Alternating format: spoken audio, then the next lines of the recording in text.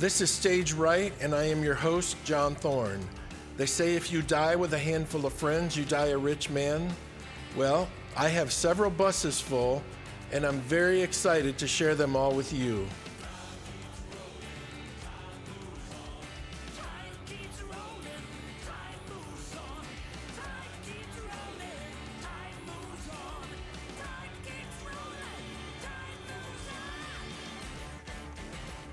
Thank you for joining me today. This is Stage Right. I am your host, John Thorne. This is episode 7, and my guest today is Kirk Sullivan from the group For Him. Kirk will be here in just a minute, but first I want to run this by you. Long ago, before the internet, if you wanted to play music for an audience, you had to literally get in a vehicle of some kind and travel to where the people were.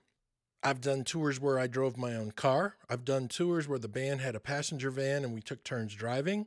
I've done a lot of bus tours. I've flown over a zillion miles, and I've even done tours in motorhomes that broke down often on the side of the road. Now you can sit and make music in your bedroom and put it on YouTube or Spotify and hope that people find you, but the adventure of going to where the people are seems to be a dying strategy in trying to build a career. My guest today, Kirk Sullivan, is one of the hardest working people in Christian music over the past 40 years. He traveled in Truth twice, sang in another group called Priority, sang on the PTL Club with Jim and Tammy Baker, and spent over 20 years total touring and singing all over the world with For Him. Hey Rockstar provides digital marketing software and services to generate more leads, more exposure, and more revenue for your business or organization. Let Hey Rockstar amplify your awesomeness. 3-time Dove Award winner for Group of the Year, 8-time overall Dove Award winner, gold album for Basics of Life. Check this out. We need to get back to the basics of life. A heart that is pure and a love that is blind. We need to get back to the basics of life. A heart that is pure and a love that is blind. Grounded in Christ, the hope that endures for all time.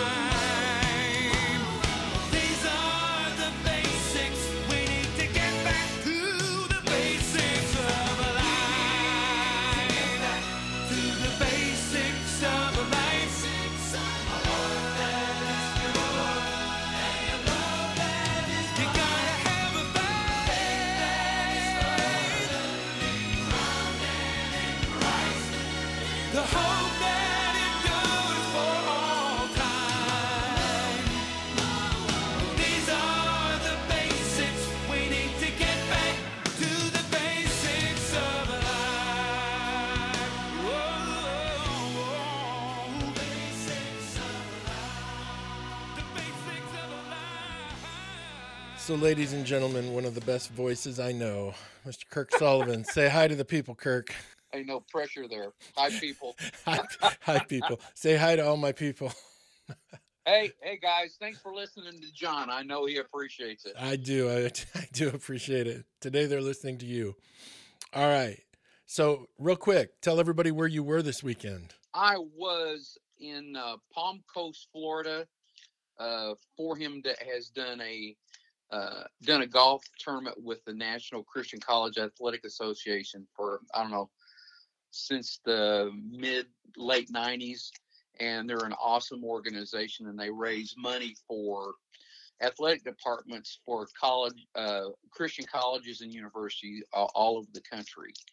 And they give scholarships, and they do all kinds of great things. It's one of the greatest organizations I know, fundraising organizations.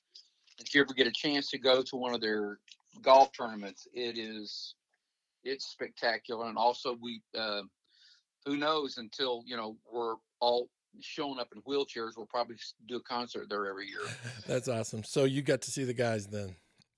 I did. It was 3Him actually. Oh, no way. Yeah, Marty didn't get to come. Marty is the dean of recording arts at a private school in Colorado. Right. Of course, he teaches them recording arts, and they have songwriting class, and he brings in artists I mean, he brings in people like, Stephen Curtis Chapman. Right.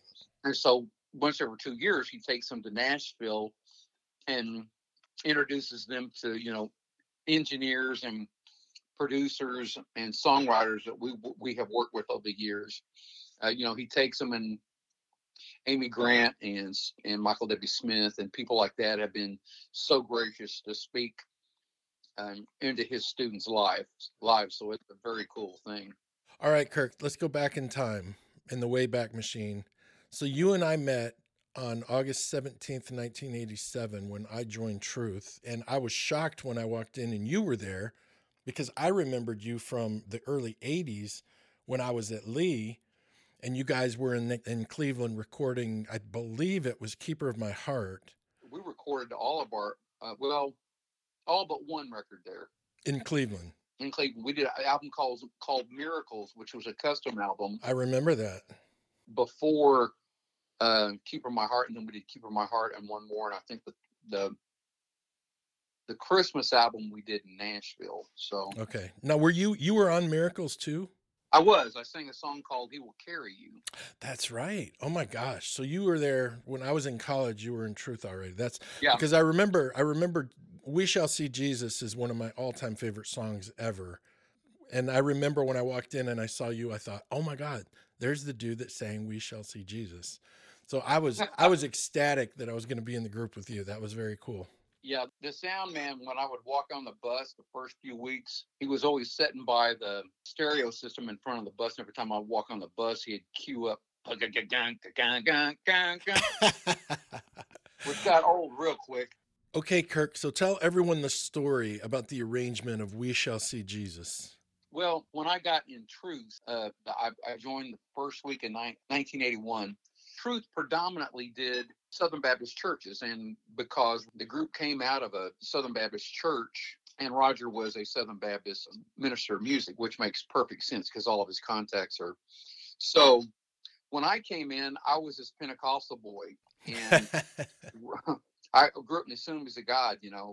Mom was the church pianist, grandma played guitar in the orchestra, grandpa was the head deacon for 30 years, and daddy was a song leader. So that's what I grew up with. I grew up with Andre Crouch, and because I love black gospel, that's just kind of what I levitated to. Right. So when I got in the group, he just kind of didn't know, and it was nobody's fault. It just didn't know what to do with me. And so he sits me down and going, I just don't know what I'm going to do, And so what he had done is he had called, and my replacement was on the way. Oh, wow. That happened periodically. Somebody just doesn't work out, and they replace them. It's just kind of right. So obviously I got to stay.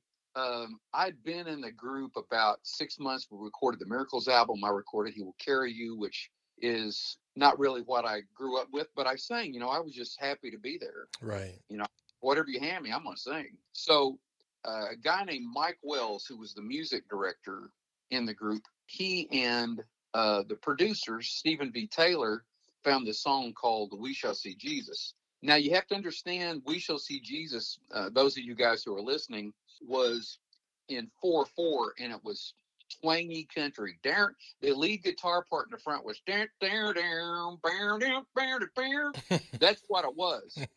So I said, okay, I'll sing it. So we sang it that way for a couple of months. So, we go in to record Keeper of My Heart, and Stevie looks at me and he goes, listen to this. And they rolled a track to We Shall See Jesus. And I about lost my mind because he had just done this crazy, incredible thing with it. And so I sang my brains out. I sang over my head. And so that particular song sealed my destiny. My destiny in Truth. And at that point, Roger kind of knew what to do with me. Dude, I got to say, it is one of the all-time great Truth vocals. I appreciate that. It was, I was singing for my life. I was. See, here's what's funny is that even when I came back in the group, people thought, well, here comes this guy and he thinks he's a star. And I was like, heck no. I'm singing just to keep my place. Right. I'm singing.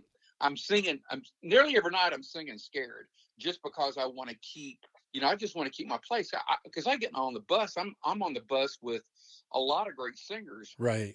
Mark Harris, Marty McGehee, Andy Crispin. Go back to the first time you were in Truth. Kim Noblet?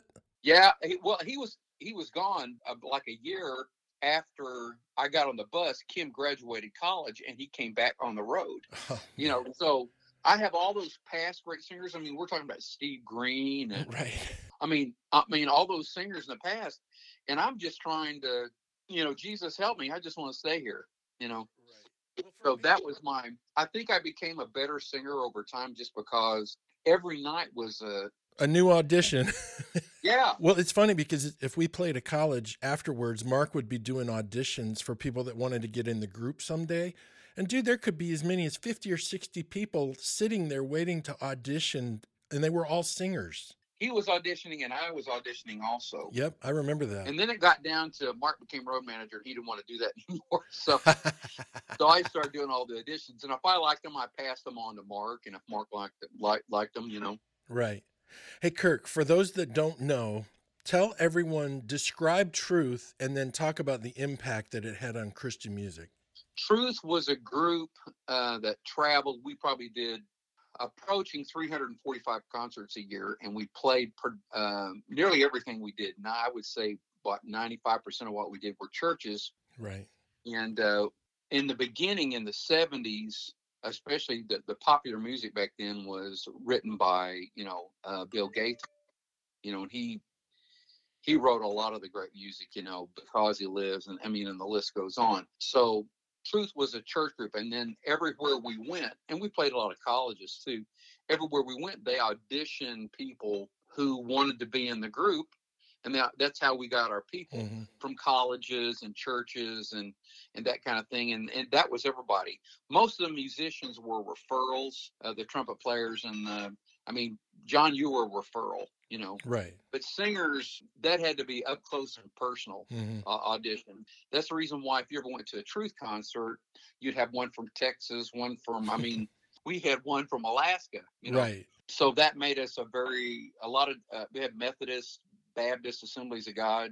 And then when Mark got in the group, Mark was a graduate of Lee University. And so we started doing a lot more Pentecostal Church of Gods. And so that kind of opened up Truth's repertoire, so to speak, in the diversity, of places we played. Right. We have the Truth, people who left Truth there are several who became artists, lots and lots of ministers of music, a lot of pastors. Tell everyone some of the more well-known artists and faces and voices that came out of Truth. Well, aside from the Mount Rushmore of For Him themselves. Right. Well, Alicia Williamson was an integrity artist. Yep. Steve Green was a huge artist in the 80s and 90s. What's the girl that I can't remember her name? She was after us. Natalie Grant. Russ Lee, whom you would know as the front man for New Song. Yep. Avalon, Jody and Jana. Yeah, Avalon. All but one of the original members was Truth. Rick Killman, Jana Potter then. Right, now what's funny is that one of the members of the group, her name is Tabitha Anatubby. And Tabitha was a really good friend of mine from Oklahoma. Oh, wow. I had no idea she was going to be there. I had no idea she was a group. Going, oh my gosh, because I at that point had known her since I was like 18 or 19 years old. Right. Okay, so I want to throw out some names, and I want you to tell me what comes to your mind first. Alrighty. Roger Breland. Roger is kind of like my musical dad. Roger was kind of tough on everybody. Not all the time, but there was a certain way to do things. Truth ran like a machine. Everybody had a job. Of course, when you go to a church, you're setting up sound and lights, for, we had enough stuff for up to probably a 5,000 seat auditorium. Right. And also, how you conduct yourselves. And I don't think For Him and some of the artists would have been ready to do the years they did on the road and be effective ministers without being honed in Truth. Because if you spend 2 or 3 years on the truth bus, you're either going to bend or you're going to break, and you're going to have to leave the group. Right. You know, there's an etiquette when you're in a church. Right. And of course, one of the things that we pulled from truth was that for him every night, and every once in a while we were asked not to, we gave an altar call. That's awesome. You know, we had thousands and thousands of people get saved at our concerts. And the last tour we did, you know, we would have people come up and they're married and had a couple of kids, and their first date was a For Him concert. Oh, no, that's awesome. Yeah. And then we did a reunion tour. What was it, 2015? And of course, they bring their kids, and their kids, you know, 15, 16 years old, Right. And older. And they were For Him fans because that's what their mom and dad listened to. So Right. that's kind of what that's pretty much is the legacy of Roger Breland. He has influenced and been a spiritual father to a lot of ministries. Absolutely. I used to tell JRB that he was like the Dick Clark of Christian music, because he gave everyone, literally almost everyone in Christian music, their start. Yeah. Like, it could be JRB, and then the first time you ever saw Kirk Sullivan was in Truth, or the first time you ever saw Jody McBrayer or Mark Harris, it was in Truth. It was pretty spectacular what he did for all of us. Yeah. Okay, next name, Gordon Twist. I would love to get Gordon on the podcast sometime. Gordon is my musical dad. Right. Let me give a preface on Gordon Twist. Gordon Twist is about 5'5". Am I stretching that? Not much. It's like 5'4", 5'5", and he's got more energy than 20 people combined. right. Gordon was the keyboard player in the very early years of Truth, and he is a keyboard player extraordinaire. And so after Gordon left the road, Gordon went and produced and lived in New York. So when they had a big changeover in Truth, like, you know, you would have several people leave, and Roger would have, you know, 10 people coming in. He'd bring Gordon in, or to shape everybody up, Right. and or come rehearse at Christmas time, you know, the Christmas music. Mm-hmm. If you weren't ready for Gordon, some of the girls weren't ready for Gordon. Right. Yeah, because emotionally, it's like what it boils down to. He tries to pull everything that you have on the inside of you emotionally. And the reason is because singers sing and perform, their emotions and their spirituality directly affect their singing. Right. So Gordon was always trying to pull that thing out. He used to do this thing where he acted like he was pulling a rope out of you. Mm-hmm. He'd stand in front of you and he'd do all this. I mean, it was exhausting. But Gordon, he made everybody better than what they thought they could be. And that's what Gordon Twist did. Well, the thing I loved about Gordon is he didn't look at how good anybody was. He looked at how good they could be. And his goal wasn't making you feel good. His goal was making you better. Exactly. And then years later, you go, oh, yeah, I get what you did. You almost killed me doing it. But Right. Dude, the first time when I first came in, this was just like 2 weeks after you got back. When you came back the second time, Mike Childers, Mark Bovey, and I were all brand new in the rhythm section. So we come in for our first day of rehearsal, the new rhythm section with Gordon Twist. You guys weren't there because the singers didn't come in until we got stuff fixed. Gordon says, okay, first song, Spirit of David. Well, I didn't read music. So for my audition to get ready for Truth, I had memorized the last 7 Truth albums. So I could have played any song on the last 7 Truth albums from memory. So we get to the first song ever with Gordon Twist and me in the same room, kick off the song. And if you remember, going from the first chorus into the second verse, there was that horn riff, da-da-da-da-da. Well, when it's just 4 people on stage with no singers and no horns, I missed that cue because I had never heard the song without the horn riff. And I missed the cue, and he stops. And he comes over and he points his little baton in my face. And he says, do we have a problem? And I said, no, man, there's no problem. I said, I'm just used to hearing the horn, you know, riff there going back into the second verse. I'm sorry. And he looked at me. He didn't smile. He didn't smirk. He didn't grin. And he said, you either know the song or you don't know the song.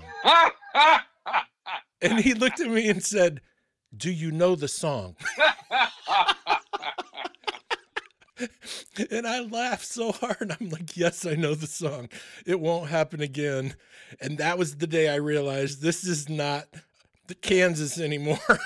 No, dude, Gordon didn't miss a thing. And the funny thing, dude, there could be all 16 of us playing, 8 singers, 4 horns, and 4 rhythm section. And if the trombone was flat on a note, he could hear it and would stop us and fix it. Yeah. It was so remarkable to be in that room. Gordon is a producer. He definitely is. I could not overstate how important Gordon Twist was to my musical development. Yeah. Crazy. All right, one more name, Michael Omartian. Here's what's funny. Now, for those who don't know who Michael Omartian is, Michael Omartian produced, and in one night he won 5 Grammys for the first Christopher Cross record. If you've ever heard Sailing or Theme from Arthur to all those big songs, he did Soul Provider for Michael Bolton. Michael Omartian probably sold in the 80s and 90s, he probably sold 100 million records. Right. He's played and written for everybody. So our 4th record was a record called The Ride. And so since the previous record had done so well, The Basics of Life, they said, okay, you can pick a producer. What is your wish list? And so 2 producers came to mind. One was Michael Omartian, because he had also done the Imperials, One More Priority and One More Song for You, Yep. which were huge records for the Imperials. And then at that point, there had been a record that came out called Go West by, it was a group, Go West. It was called Indian Summer. Yes. And so Peter Wolf had produced on that record, and we were just, you know who played that record for me first? It was you. Yep. I remember that. Yeah, in the car. Yep. And so I took it to the guys, and we were listening on the bus, so those are 2. Well, sure enough, they got both of them. So anyway, Michael Omartian, I didn't know this until years and years later, but when I was 7, maybe 8, there was a guy in Oklahoma City. His name is Larry Benson. And Larry is a phenomenal musician. He's played piano for the Statesman, all the big quartets. And he actually had a studio in Nashville. But anyway, he moved back to Oklahoma City, where he's from. My dad and my uncle knew him. And so he opened the premier recording studio in Oklahoma City in the 60s. So he told my uncle, he said, why don't you come down? He said, I just got the studio built. They put it in an older house, and he redid the inside, did the padding and the whole thing. And so my uncle couldn't go. So he told my dad, and he took me. So we get in there, and Larry tells us, well, we've got this, hot snot producer from LA. I was 8 years old. It's Michael Omartian. Right. So years later, we're in the studio, and when I'm talking about, say, Larry Benson, he goes, no, you know Larry? Yeah, because Larry and Omar were going to start a studio in Oklahoma City, and he got a contract with Warner Brothers as a producer and writer. So some of my fondest memories for him is, without a doubt, Michael Omartian. That is so cool. I love the other guys, but I developed a kinship with Omar. I love that boy. He did such a great job on our record. Yes, he did. For those of you who like the Hymns album, he produced the entire Hymns album. That's great. Usually we had multiple producers, and they would do 2 or 3 songs a piece. But the Hymns album, we got Omar to do the whole thing. He's brilliant. He's also, his wife is Stormy, is a well-known writer. Right. Okay, so when you were in the studio with him, did you guys get a good laugh over you meeting him when you were so young? Well, I didn't know it then. Oh, you didn't? No, I wasn't even thinking about it. Years and years later, 3 years ago, I finally got in touch with this guy. His name is Larry Benson, and I'm gonna start at a recording studio with Michael Omartian. I go, what? And I started talking to him. When I was a kid, you invited my uncle, and he couldn't go. He says, yeah, that was Omar. You didn't know until just a few years ago. No, I didn't know. I didn't put that together. I knew while we were recording with Omar, while we were still making records, he knew Larry, but I didn't know that was him that I had seen in the studio when I was like 8 or 9 years old. Oh, that is wild, dude. And that would have made Omar a very young man. He's probably 20. Right. Oh, that was around the Dr. Jesus years. Yeah. Okay, so I'm going to ask you a few questions. You can give me long or short answers. Totally your option. Let's do the short. Well, they're your answers. You can make them what you want. Okay. My daughter, every time I mention you guys, my youngest daughter wants to know, do you remember teaching her to use chopsticks? I actually do. I think she's the only one I ever taught how to use chopsticks. Well, it worked because she still uses them. Yeah, sushi on, baby. Sushi on. That's right. Okay, next question. I have to mention, Kirk. I can't have you on without mentioning the Gospel Music Hall of Fame. Are you kidding me? Yeah, well, that's what I thought when I first heard about it. So tell everyone about it, and then tell me this. What does it feel like? Because I know you're a huge fan of contemporary Christian music, gospel music, quartet music. What in the world does it feel like to be inducted into the Gospel Music Hall of Fame? Okay, well, first of all, it's been enough years now. I mean, I was beginning to wonder. I didn't think we were going to get nominated for it. I mean, we just weren't. Our first record company, it just wasn't. They didn't play politics. So although we were having success, Right. We were just kind of the music industry. We were a little bit the redheaded stepchild. So anything we won was an act of God. I mean, it really was. So we thought, man, we won new artists. We thought, man, that's great. If that's the only one we get, fine. But and I even have a couple of friends that are on the GMA board. And it took that long. Well, like I can sway somebody to, Right.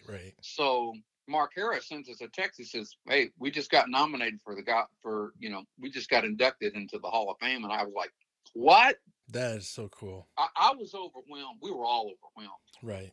Because I mean, the greats that are that paved the way before us, the Statesmans, the Blackwood brothers, Andre Crouch, the Imperials. Yeah, the Imperials. I mean, just all the greats, and that's who Yep. we listen to and Right. were influenced by. And I was in a daze for like a week. We were all calling each other going, "Can you believe that?" And we're going, "No, I really can't." Well, nobody deserves it any more than you guys, because I know how hard you worked for like 25 years. There's a lot of there were a lot of miles and a lot of work. Or the 25-year overnight success. Gonna write that book. How to be a 25-year overnight success. Yep. Yeah. Everybody who wants a record contract have no idea. They have no idea. They can't even scratch the surface in the thought process of what it takes to get from where you are to getting a gold record or winning an award. Sadly, Kirk, I don't think people now, this generation, I don't think they would put the work in that it takes. No. Because they think that they're already great. Everybody that's got a YouTube channel, they're an artist, man. Yep. Home computer and YouTube. Discourage anybody, because everybody starts, somewhere. Yeah. I started when I was 3 years old, standing on a stage in front of an auditorium that only held, if you have people standing in the back, 90 people. Right. So that's what I went from a really big fish in a small pond to a guppy in the ocean, if you know what I'm saying. Because you walk on the Truth Bus, and I don't care who you are, you got a whole busload full of talented people. Right. And by far, I was not even close to being the best singer there, because even if you did great one night and you did the best of all the singers that night, well, next night that's going to change. Yeah. That was a good thing. The crazy thing about Truth is not only was it stacked with talent, but the songs that they found were just the most amazing songs. And you combine those amazing songs with that talent, and you've got a training ground that we don't have anymore, and you have gatekeepers that aren't there anymore. And it just seems to me that the church is missing that, where there's a place where kids can actually excel, learn, grow, and be told they could be better. Here's the deal: is that although the church has changed a little bit, every church now has a recording studio and their own label. I mean, even my church, I go to Coastal Church in Daphne, Alabama, and we have singers in the group that could be, if they were in Truth, they could have been artists. And we did a live out. Everybody was good enough to do, at least good enough to do a live album, Right. And it sounds, I mean, I have to tell you, it sounds great. I want to check it out. Even by my standards, that's a great record. All right, Kirk. Well, since we landed back on Truth, here's another Truth question for you. All righty. Were you on the Truth Aerobics album? I was. You were? My picture's on it. Did you sing on it? Well, here's the deal: is that what they did? It was It was a best of. Benson did a best of, and they put a bunch of up songs from past albums. Oh, that's funny. It wasn't new material. Okay. Yeah, so they just got everybody to dress up and took pictures, and it was the greatest hits record dressed up as an aerobic album is basically what it was. It was Benson's attempt to being Richard Simmons. Yeah, and that's what I equate that particular record company being. Dude, for all you people out there who think the end all is to get a record contract, man, that is just so far from the truth.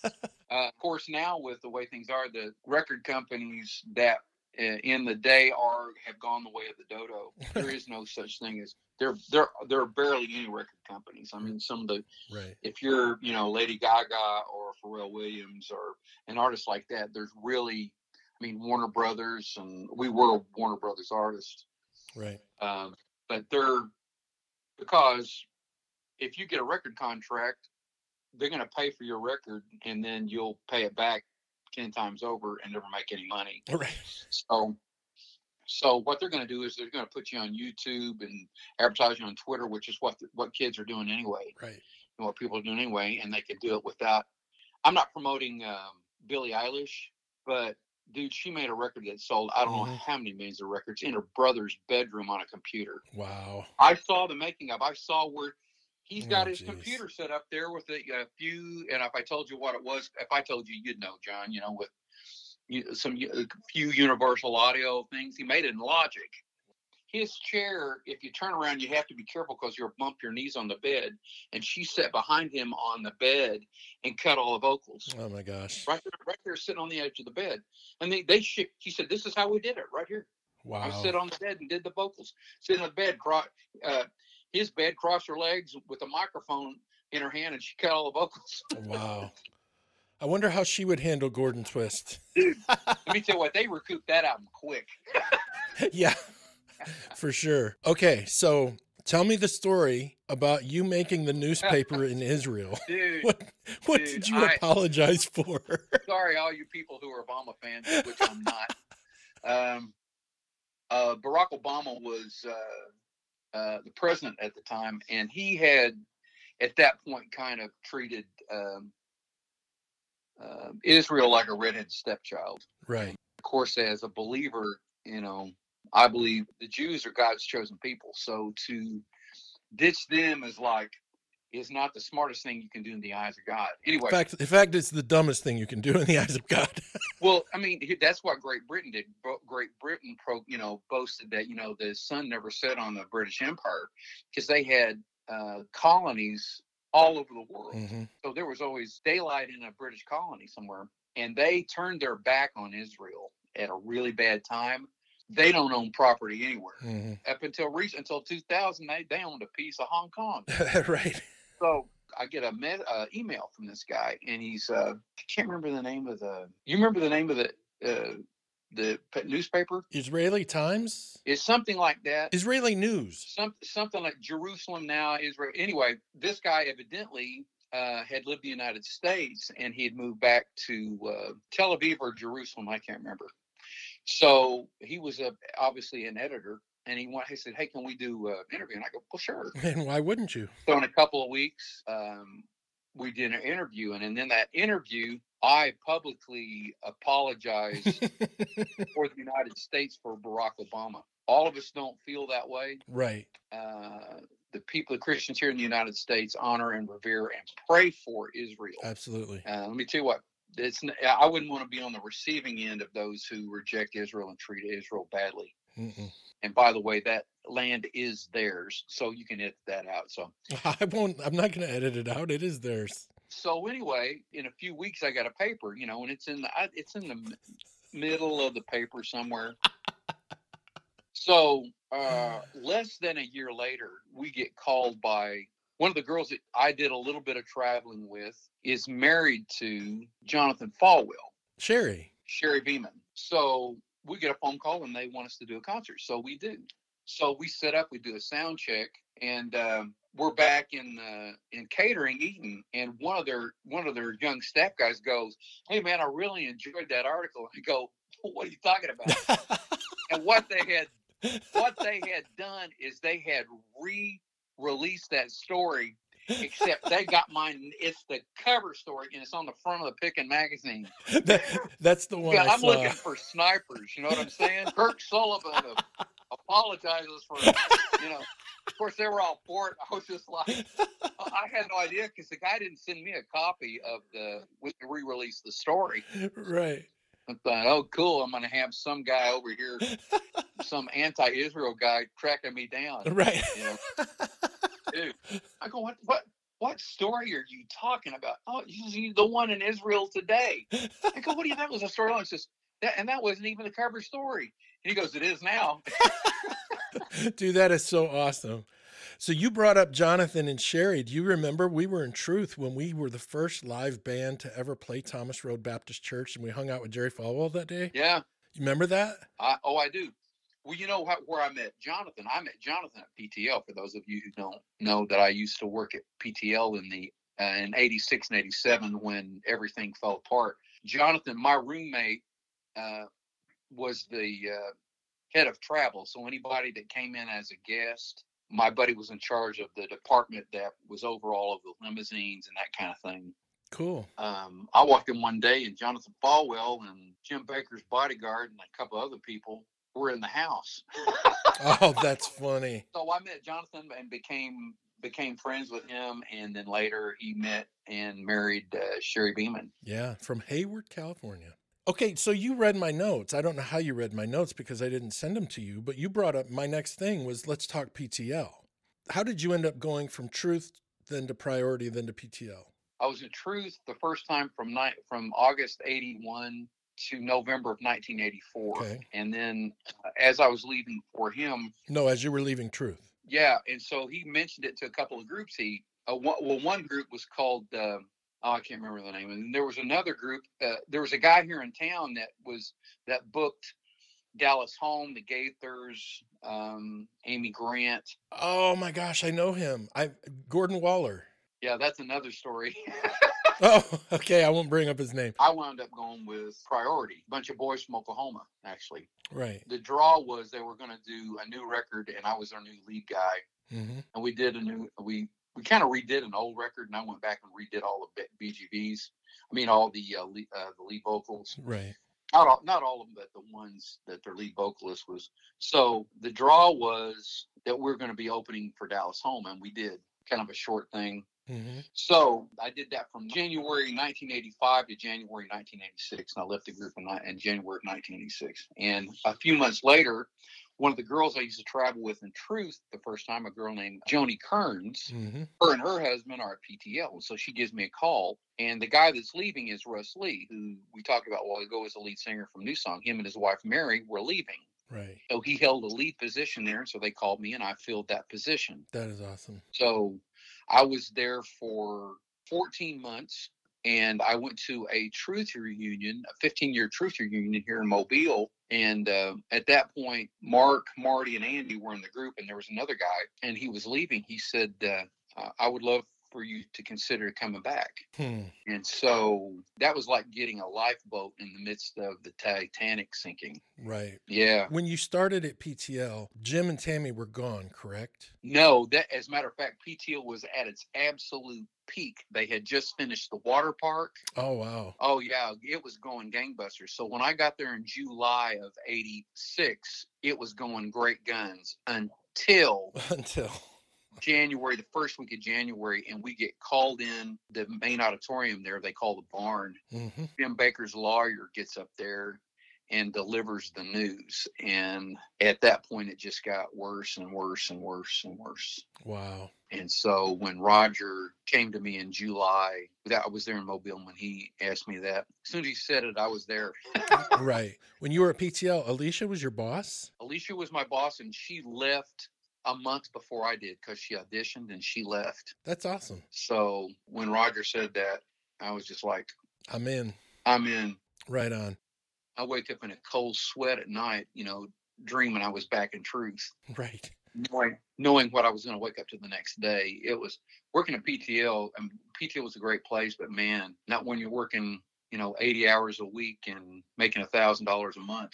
Right. Yeah. So, And the crazy thing about PTL back then is it was famous in the church and it was infamous in pop culture. yeah.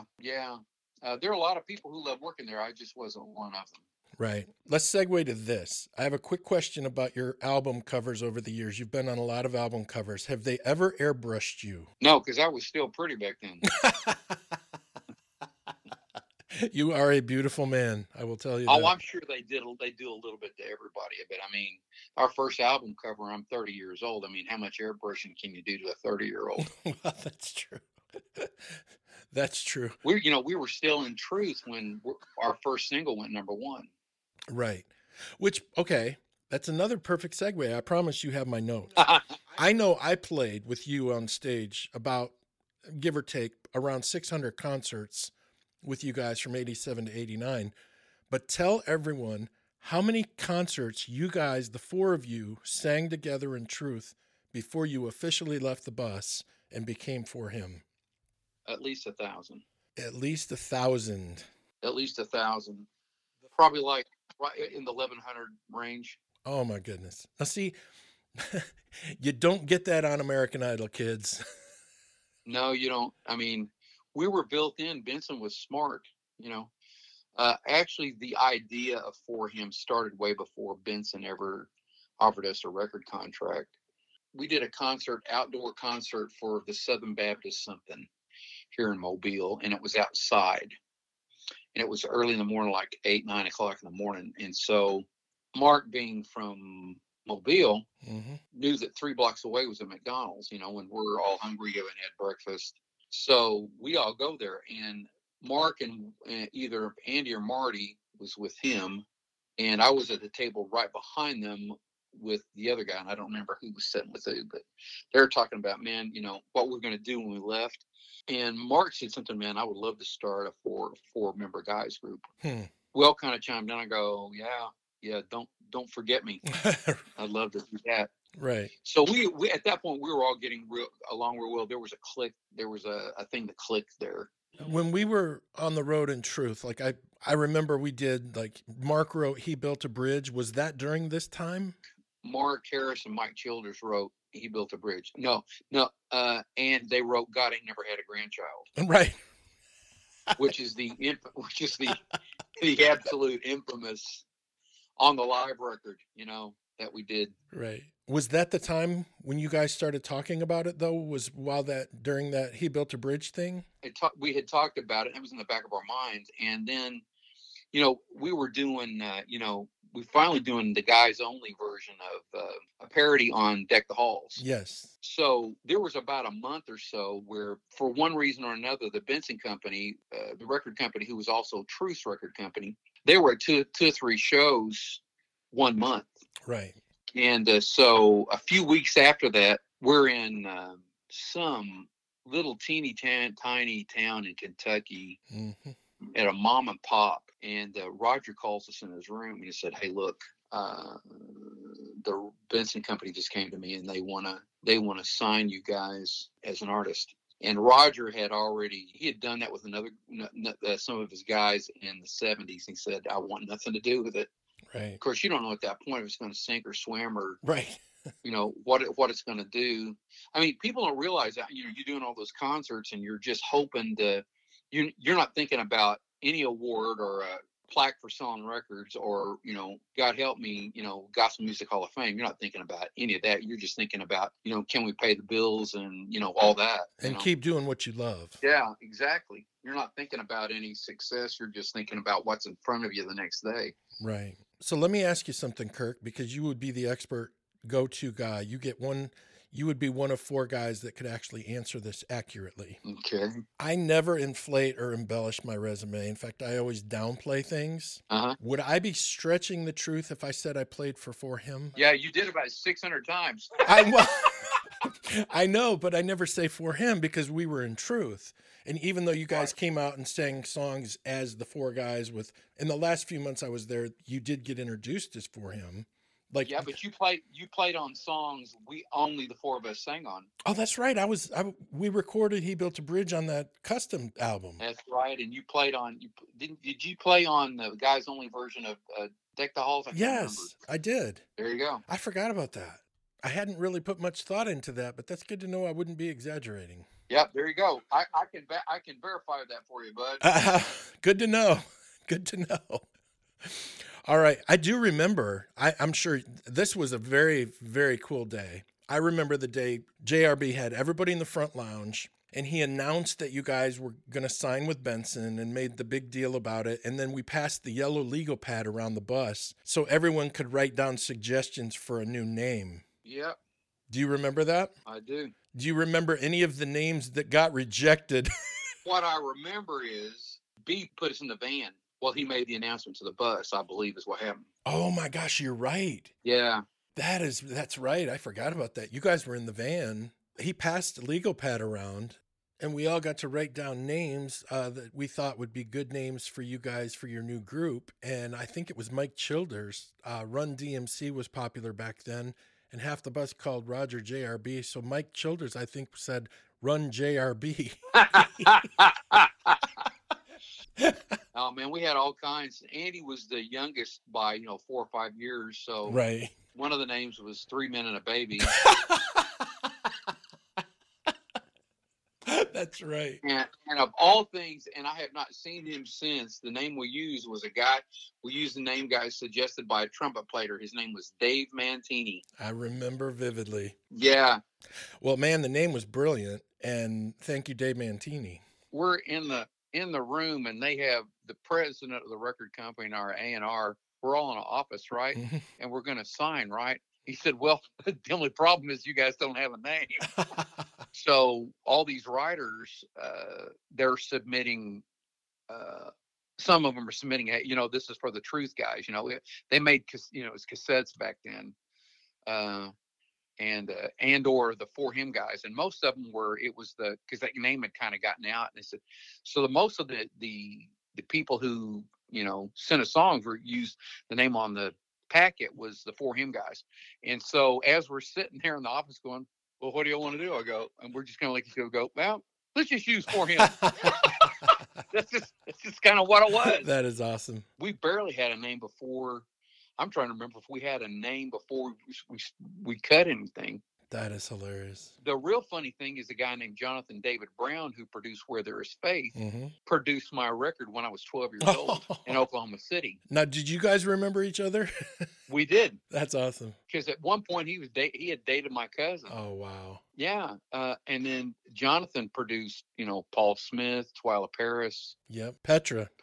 I think maybe Petra. Yep. But he was brilliant. Yep. There are other names that the girl who co-managed Atkins Muse went to the college I went to when my voice teacher was at this college, Christian college, and I started taking voice lessons when I was about 12, and he was the head of the music department, and they had a PR group that traveled weekends, like all Christian colleges do. Right. And she was in the group, and I kind of idolized them. I actually went on a couple of weekend trips with them, and I became friends with her. 20 years later, we're doing a photo shoot for our first Young Messiah tour, and she walks by. I go, Pam, and she goes, Kirk, because I was 33, and the last time I saw her, I was 13. Oh, that's funny. So yeah, she was the Muse partner of Atkins Muse. For those who probably don't. Atkins Muse was like, Jackie Velasquez and Wayne Watson, Point of Grace, and the list goes on. So yeah, they were Wayne's manager when I did his tour. Yeah, Wayne Watson's manager. Yep. We did and Scott Crepane. Yep. And we did the four of us. We did I think we did 2 Christmas tours. Scotty and Point of Grace, Wayne and us. Right. Atkins Muse also was doing Petra. And John was the first guest ever on my podcast a month ago, John Schlitt. Oh, yeah. He told me to tell you hello. Well, bless his heart. I love John. He's such a great guy. He is. He's very humble and funny. He does all those session things and gigs with Jay Sekulow. Mm-hmm. He does. Oh, it's way cool. I didn't know Sekulow could play drums like that, but he can play. Yeah, he's good. He is good. John loves that band. He loves being part of that band. All right. So, Kirk, one last thing before I let you go. I know your wife's off today. I appreciate all your time. But before I let you go, out of all the pinch me moments you've had in your life, all the miles, all the albums, all the hard work, what is the most memorable moment you think you've had so far? Well, getting married was one. Right. Nobody thought that was going to happen to me either. We all knew because we knew how lovable you were. The Gospel Music Hall of Fame was cool, but the first thing, man, that's a tough thing, because I remember when I got when they called me. I'll give you two. The day it was June 1981, and the phone rang, and I picked it up, and it was Stephen Taylor. He said, "Hey, we want you to join the group," and I was just like, I about fainted. Oh, that's awesome! How cool! Yeah, because I had been in a group like Truth a year earlier, and one of the guys that left my group and went to Truth was a guy named Eddie Anders. Mm-hmm. And so every time they'd come to Oklahoma City, I'd go see Truth, and I'd never heard of him. I just went to go see Eddie and his wife Nancy. Right. So I kind of was introduced. I remember the first time I saw Roger, and the night we won New Artist. Oh wow, yeah. I mean, we're going, we're actually up against, we're up against DC Talk. Oh my gosh. And Mom and Pop Winans, and they were real pop, the mom and dad of the Winans. Right. And I can't remember, there was another group I don't remember. But we were just all, we're all a bunch of Truth boys. We're just glad to be in the auditorium. Right. And when we won, there's a picture of us, and my mouth is open. Marty, from what I remember, wasn't conscious of what he was doing. He was tapping a podium, and while Mark's talking, all you can hear is boom. Oh no. Boom. Boom. And I have my mouth open, and you can see the surprise on Marty's face. And it was as surreal moment as I've ever experienced in my life, because I'd never, not in 100 years. I mean, I went from not knowing if Roger was going to send me home or not, right, to, getting New Artist. And I know it was God's doing, because I mean, like I said, we weren't with the right record company, and, but anyway, we worked hard, and if we didn't get anything else, that'd be great. And then we got our first gold record.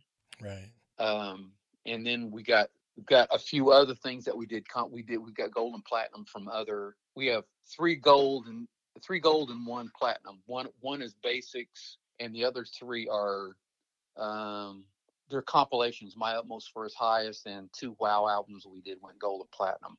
Dude, that's fantastic. Gold and platinum albums in Christian music are not easy to come by. No, well, and they're impossible now. Right. Right. Man, Kirk, I cannot thank you enough for your time, dude. I'm going to get you out of here. Anything for you, man. That means a lot coming from you, bud. I love you, dude, and I will talk to you soon. Love you too, buddy. The one, the only Kirk Sullivan. Hey Rockstar provides digital marketing software and services for your church to generate more interest, create more exposure, and reach more people. Let Hey Rockstar amplify the awesomeness of your ministry. And, as always, Hey Rockstar is a proud sponsor of the Stage Right with John Thorne podcast. Thank you, Hey Rockstar. Thank you for listening, and my thanks to Kirk Sullivan for being my guest today. Next Thursday, Denny Keatsman, the legendary tour and production manager from DC Talk. Have a great week.